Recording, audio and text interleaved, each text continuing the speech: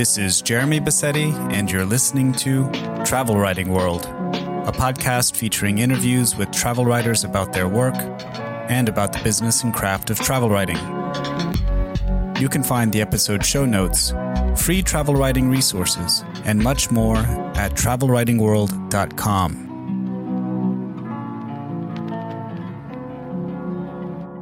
Hello, this is episode 109 of the Travel Writing World podcast, and today I'm speaking with Thomas Bird about his new book, Harmony Express, Travels by Train Through China.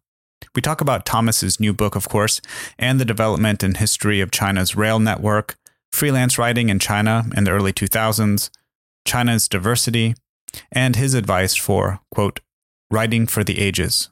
That and a whole lot more in today's episode, which we'll jump right into. I'm here with Thomas Bird. Welcome to the podcast, Thomas. Hi, Jeremy. Thanks for having me. So I invited you on to talk about your new book, Harmony Express, Travels by Train Through China, which was, I think, just published, if I'm not mistaken, as of the time of recording, October 2023. Yeah? That's correct. Okay, good. Yeah. So you're a contributor to the South China Morning Post and other publications, and you've written guidebooks on Asian destinations. But for the sake of context, how would you describe your creative journey? Like, how did you come to report on Asia and China? So I arrived in China in 2005, and like many of my generation, I arrived as an English teacher. It was a kind of rite of passage career path on how to get into working and living in East Asia. Some people stayed in education, but many of us branched out. And during that period, 2005 I did a master's degree 2007, 2008. So for 2.5 years, most of my travel in China was done during the public holidays when you were given a vacation during May, during Spring Festival. And I would take the train. I mean, China, even then, was a railway country. It was the principal means of getting from province to province. But the trains then were very different from what the trains would become after the 2008 Olympics, when they began to construct their high-speed rail network. To give you an idea, they were almost always overcrowded. The bathrooms were in various states of horror. There was cigarettes, peanut shells, bird seeds, just carpeting the floor. The habit of buying a ticket for one seat and then pushing a family onto that was very common. So it was pretty arduous stuff, great fun from a sort of young person's adventurous travel standpoint. But it was tough getting around the world's most populous country. We have to think that back then in 2005, China was nominally poor. Its economy, its GDP was smaller than that of Great Britain's, yet the country itself is vastly larger. But it was developing at an extraordinary rate. So from my personal career, I gravitated towards publishing, and I had an apprenticeship, well, what I refer to as my apprenticeship in journalism, at a free expat lifestyle magazine that would be left in coffee shops and bars that foreigners frequented. And it was basically everyone did everything. You did the sports page, the business page, the food and drink, the fashion. But I took control of the travel page, and I made the Pearl River Delta my business and my interest. So I would travel around from Guangzhou and Shenzhen to Zhuhai, Jiangmen, Foshan. And despite it being this kind of manufacturing Goliath, it was also peppered with just historical interest and fascinating sites, ranging from Bruce Lee's ancestral home to the watchtowers of Kaiping, to the Dapeng Fortress, which was a 600-year-old Ming fortress that was developed on the coast of Shenzhen to fight off Japanese pirates. So even from that small piece of China that I found myself working in and writing about, albeit at a very superficial level, you don't have to go far or dig that deep to realize that China's just so interesting as a writer and a traveler. And when I left the magazine in 2013, I just wanted to broaden my canvas and make the entire country my subject rather than just one piece of the South, albeit a very busy, populous and interesting part of the South. So this free expat magazine publication, what was the name of that? So it was called That's PRD, Pearl River Delta. It's originally called That's Guangzhou, but it expanded to include Shenzhen. And they also had That's Beijing and That's Shanghai. The head office was in Shanghai when I worked there. But, I think this gives a sense as well of China's economic clout post the Olympics and post the economic crisis in the West. Don't forget, the US and the United Kingdom were in really poor shape in 2009, 2010. And China was just able to absorb so many foreigners. And many of them came as teachers, but many also came as entrepreneurs, as musicians and entertainers, just anything that they wished to do. China seemed to have a place for them. So these expat magazines just bloomed through the major cities. I think at some point Shanghai had 4 of them. So 4 English language magazines in a city that doesn't actually speak English. Wow. It shows how many foreigners were there at that point. Nowadays, those magazines, there's certainly nowhere near as many foreigners in China as there was then. But also smartphone technology kind of makes them a bit redundant. The main sell point why you'd carry it around everywhere. I say sell point, they were free, of course. But the main reason you'd carry one round in your back pocket was because it had listings in Chinese and English. So you could show it to a taxi driver. Well, nowadays with Google Translate or whatever, you don't really need that. Yeah, that seems to be the trend in publishing globally, I guess, not just in China with, the demise of print and the ascendancy of kind of digital and online publications. Was That's PRD, was that your first break as a writer? So I'd freelanced. I was really hustling. So in those days, there was a lot of tech companies. Huawei was emerging in Shenzhen and companies like it.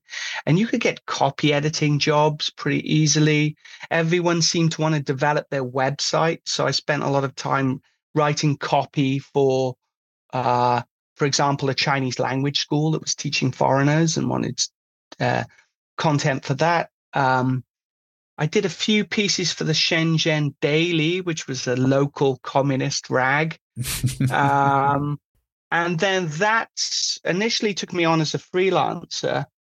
And eventually I got a job as an editor. I also edited for a while a cultural website called Baicai, which means cabbage in Chinese, which was the invention of an eccentric French entrepreneur who remains a friend to this day. But at that time, China was so open and there were so many foreigners that websites, magazines, journals were popping up left, right, and center, and often dying within 6 to 12 months. But everyone was really, it was the Wild West or the Wild East. So yeah, everyone was trying their hand at it. Yeah. So you originally went to China to to teach English, basically, and then you get kind of swept up in this kind of world of writing and doing copy in English for a variety, hustling in terms of, just hustling, trying to make a living with flexing your English language skills, and then on your breaks, you would basically travel the country by train.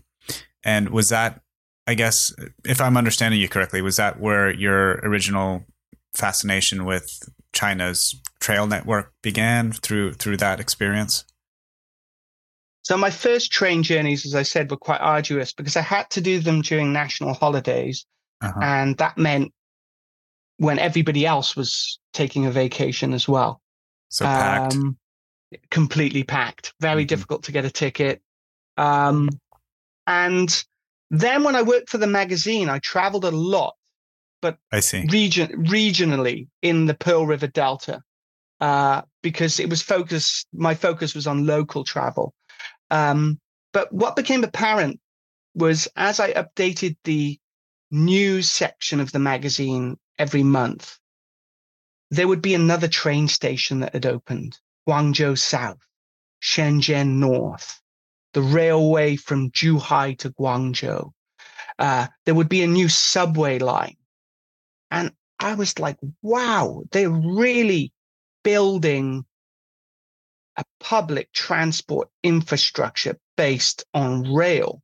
And having come from a country that invented the railway and had a strong sentimental attachment to the railway, I'd still lived in an age where railways were struggling, where lines were being closed, where governments were moving from a dysfunctional nationalized system to an even more dysfunctional privatized system, and wondering how Great Britain could sort of revive its railways, if at all. They almost seemed redundant to many people. We lived in the age of the automobile, and railways were a 19th century, early 20th century technology. And here was China just building. And there were political reasons for that. For example, they released a lot of money after the 2008 financial crisis to build infrastructure because they'd seen what happened in the West and they didn't want to see the same thing happen in China.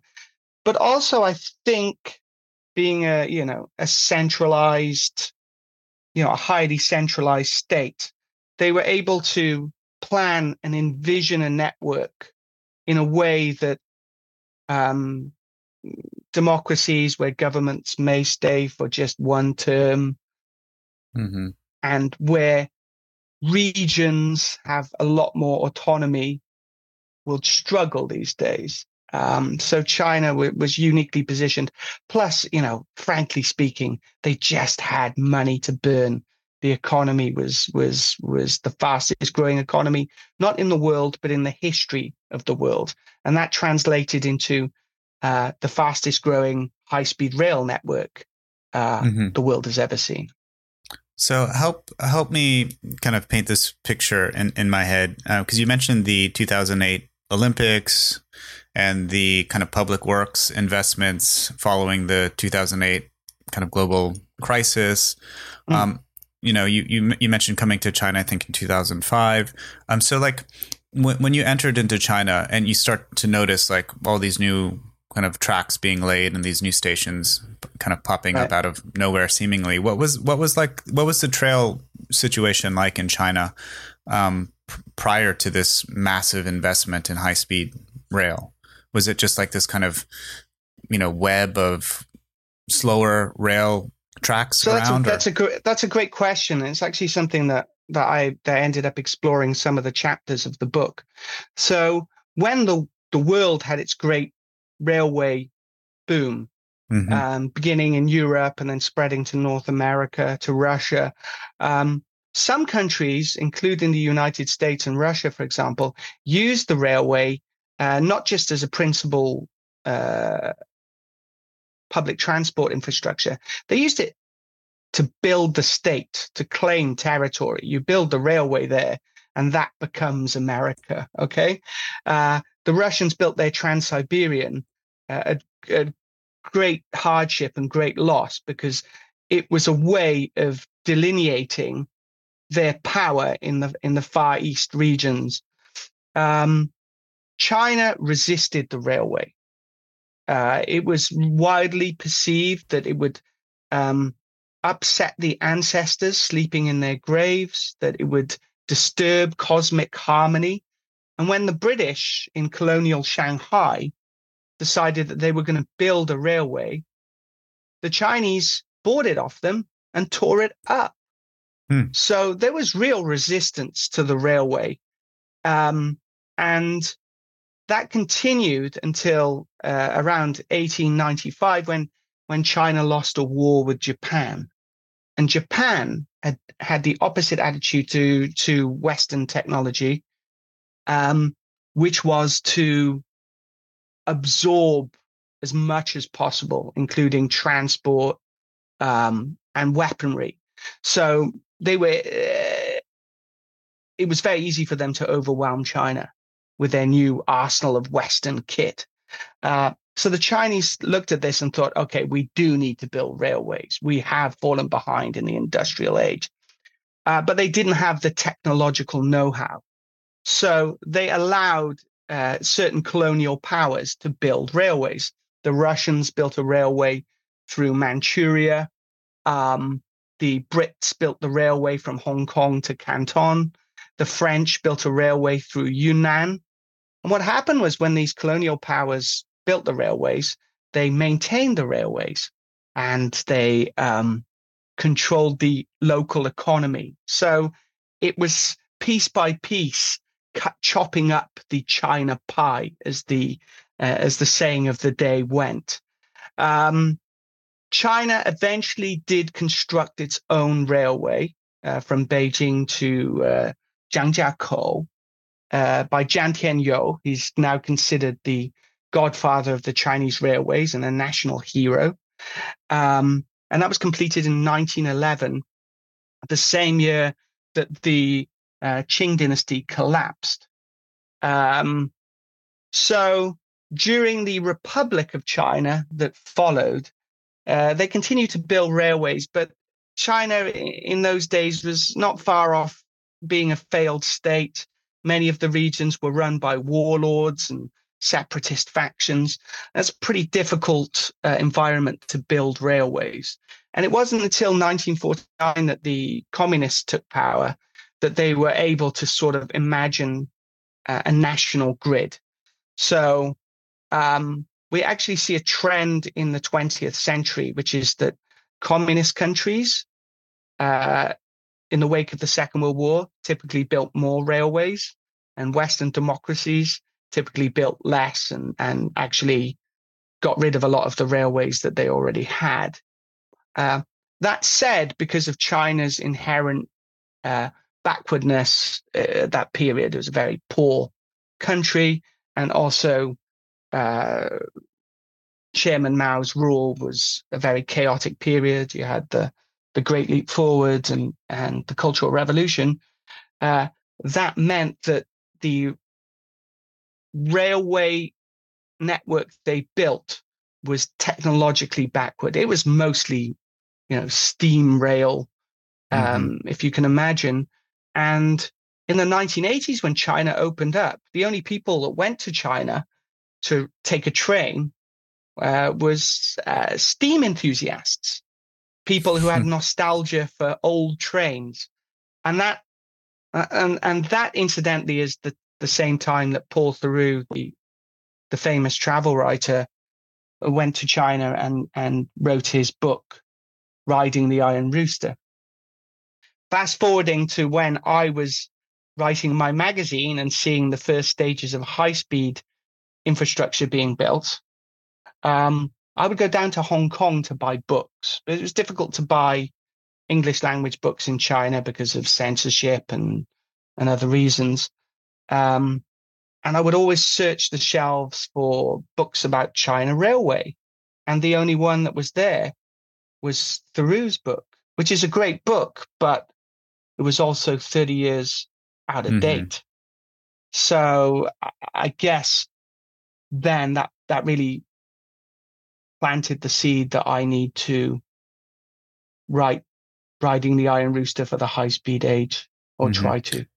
You have some statistics in the early chapters of your book, and it's just a little line here that I pulled out. It's not like the entire book is about statistics; it's a narrative, right? But you'd mentioned that in China, the rail network has 139,000 total kilometers of rail and 35,000 kilometers of high speed rail now, which is more than the rest of the world combined. So I'm looking at this and I'm thinking like, wow, in a period of like 15 years, 20 years, China has just really kind of built this quite incredible high speed rail network throughout this enormous space. Yeah, absolutely. I mean, it was like every month they inaugurated a new track, and it really was quite transformative to how the country lived and breathed. So as I said, China was already a railway country.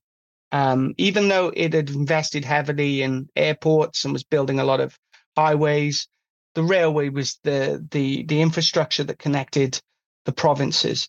But it could take 18 hours to get from Beijing to Shanghai, and now it takes 5. Right. And maybe there would be 3 or 4 trains that went a day, and now there's one every 25 minutes. They have the longest high-speed railway line in the world, which is from Hong Kong to Beijing, but it actually continues all the way up to Harbin in the northeast if you follow the railway corridor. So it's really quite extraordinary what they built. Of course, the Chinese government has the power to build in ways that other governments don't. So if they want to build a high-speed rail line through Mr. Chen's farm, Mr. Chen's going to be offered some compensation, and he better take it, because that's all he's going to get. He's not going to be able to say, hey, this is my ancestral land. And, if there's a mountain in the way, there's not going to be, or it's unlikely that there's going to be any sort of environmental investigation. They're just going to build a tunnel and go straight through. So it seems like it's a kind of radical shift between the kind of this early hesitancy to build rail due to the perceived encroachment, the perceived destruction of, the spirits and the harmony of the land, and not to disturb the spirits living in the ground, to now just kind of doing whatever they want without that kind of narrative. Is that something that you're perceiving or seeing? I think that's just a great observation, Jeremy. So basically, the Communist Party, one of its foundational ideas is anti-colonial, that China is a victim. It was a victim of colonial powers. The United States, France, Russia, Japan were all biting into it, and they were using the technology of the day to do that, which was the railway. And China's obsession that it was humiliated implies that it's obsessed with catching up and even surpassing us. And I think that informed this just, deep entrenched desire to have this railway infrastructure that would be the envy of their perceived competitors. That said, there's definitely railways to nowhere, bridges to nowhere, because in some instances they were over constructing. But I think at its root, and especially as they've abandoned sort of socialism as an ideology, I think it's about being the best and presenting it as in that way. And the high-speed train just became emblematic of China's rise. You would see it, used in propaganda posters all over the country. And when you go into railway stations, you'd see videos or films running showing the Harmony Express dashing through vast and dynamic landscapes. Wow. So you mentioned Paul Theroux, and I think, like many good train books, right? They're not necessarily about the trains per se or the rail networks per se, but about the people who ride the trains, right? And so I was wondering if you can maybe talk to this point in your new book, like what were the kinds of people that you met on the train? Like I get this image of China. I collect money, currency, Mm-hmm. and I have these old kind of Chinese banknotes, and I guess they're not that old. But what's fascinating is they have like, the different ethnic groups throughout China. So I perceive China to be this kind of vast territory with, this enormous amount of, of ethnic diversity. And I'm wondering to what extent you through your reporting and through your work were able to kind of really kind of experience the diversity of China through its high-speed rail network. That's a good question. Firstly, I didn't just take the high-speed trains. Okay. The more I took the high-speed train, the more I realized that they were, quite expensive and also slightly sterile travel experience compared with the old green trains that were still running across China. I realized that with two Chinas, that there was this kind of first tier Beijing, Shanghai, high-speed China, and then there was this second and third tier cities wired together by these old slow class of green trains. But on the green trains, you'd meet much more interesting people. You'd meet migrant workers. You'd meet struggling entrepreneurs. And because the train was slow and you usually had a bed, they'd spend more time drinking tea and telling their story than somebody would making a high-speed dash from one city to the other. As for the ethnic minorities, so 92% of Chinese people subscribe as being of the main Han group, but there's a lot of diversity within the Han. The other 8% is split up amongst the Tibetans, the Mongols, the Uyghurs, the Miao, the Wa. So I certainly encountered a lot of ethnic diversity in Yunnan, which is one of the most ethnically diverse provinces. I went up into Qinghai and the Tibetan plateau, and so I entered the Tibetan world, which incidentally has been wired to the Chinese grid via what they call the Sky Train, the world's highest train, which reminded me a lot of the Great Wall of China or the Yangtze River Dam, as in China's always going to build the biggest, no matter what the cost, in order to secure its territory or its perceived territory. China presents a very homogenous image of itself, that we all speak Mandarin, that we all love the Communist Party, and we all ride high-speed trains. And the reality is China's an incredibly diverse country. And also there's a lot of tension between certain minority groups.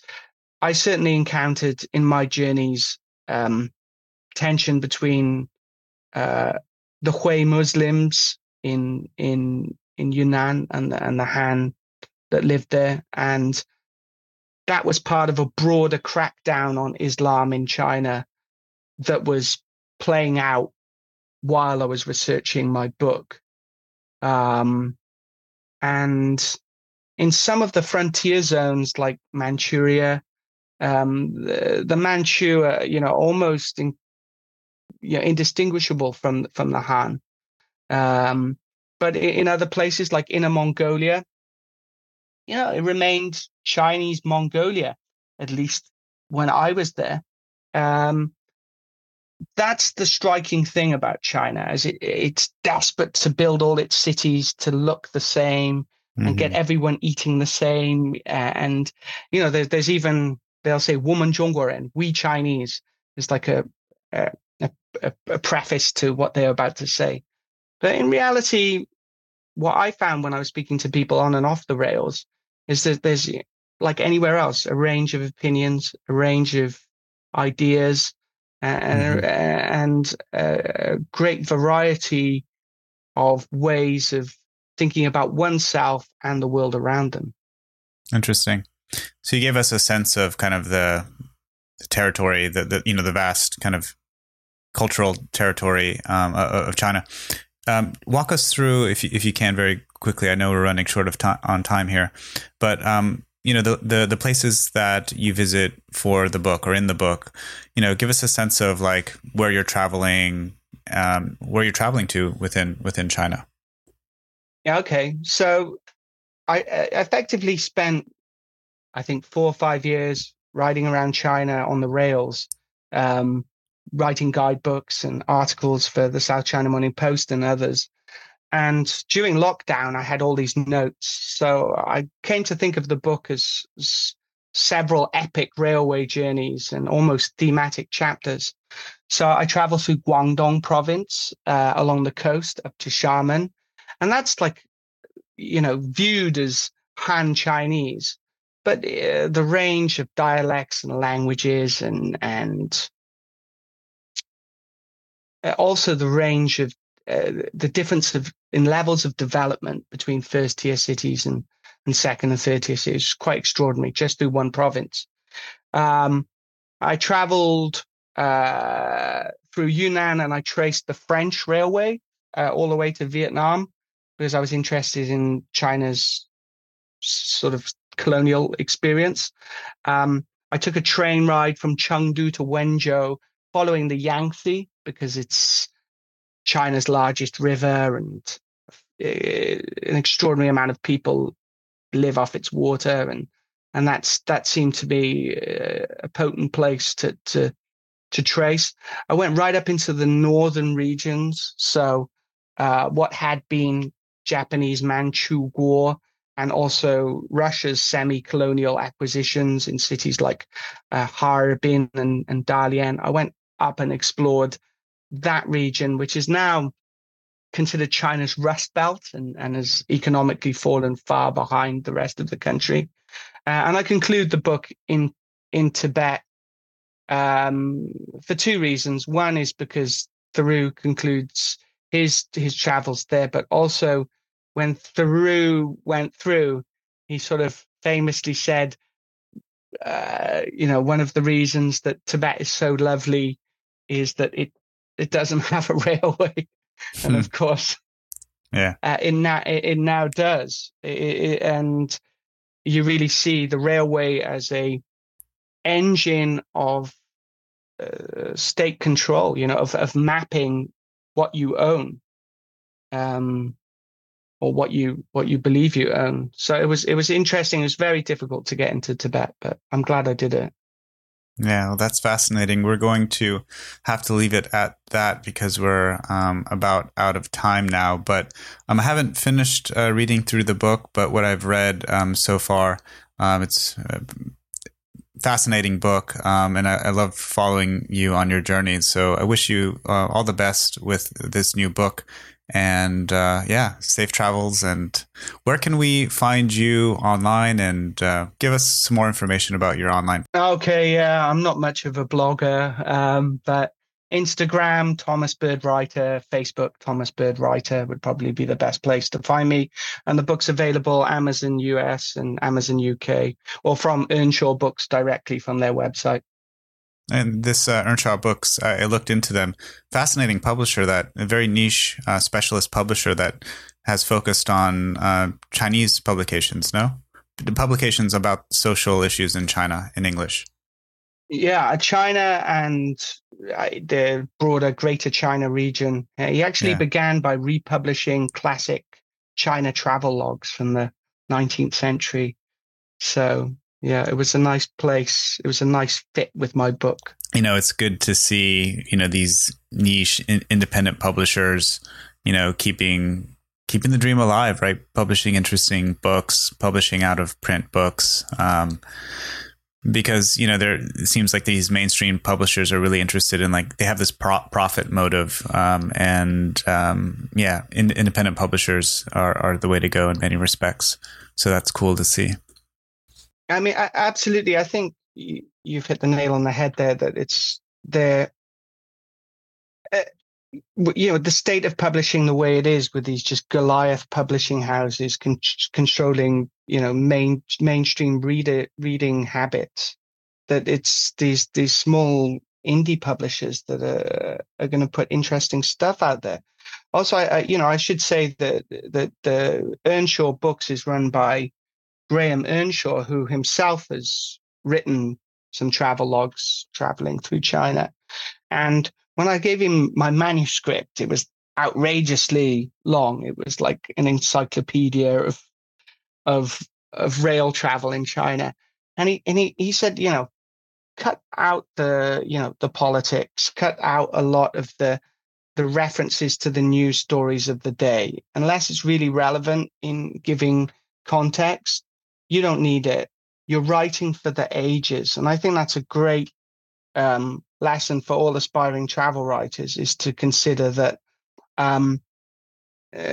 why do we read books from the 1930s or the 1980s about a different place and a different time? Well, because they were writing for their ages, so we can know what Cuba was like in the 1950s, or what Brazil was like in the 1970s. And I think that's important.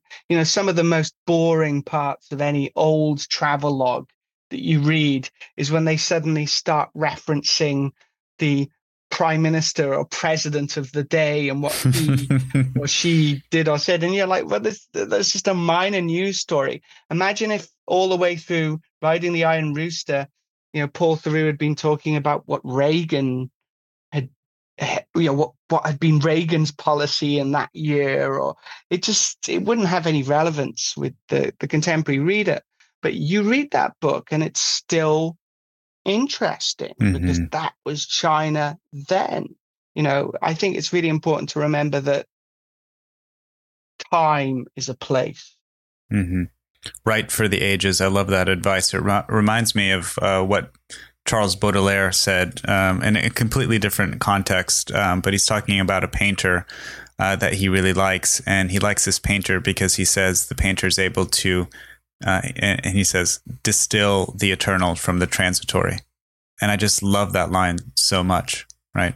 That's wonderful. I love Baudelaire. I remember reading that he liked to live. He wasn't much of a traveler himself, but he liked to live near railway stations and ports because he liked the motion of people coming and going.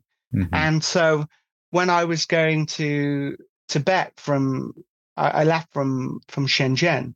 So that's a transcontinental railway journey. So I looked online and I found this hotel, and it was called the Railway Hotel Shenzhen. And the location was right in the railway. And I thought, this is like Baudelaire. That's I can fantastic. just watch people coming and going. So I booked in to stay one night before I left. And it was inside this internal chamber of a building, which had been set up for Hong Kong weekenders. So it had like foot massage parlors and Cantonese restaurants and karaoke, but no view of the tracks. I was so disappointed. I thought, all I could feel was a rumble every time a train left because the building shook. Yeah, the romance of the rails is real. Well, Thomas, thank you again for your time, and best of luck to you. Thanks for having me on the show, Jeremy. You can find the episode show notes and much more at travelwritingworld.com. Please remember to subscribe to the show in your favorite podcast app. And if you find the show valuable, please consider leaving a review or supporting the show with only a few dollars a month at travelwritingworld.com/support.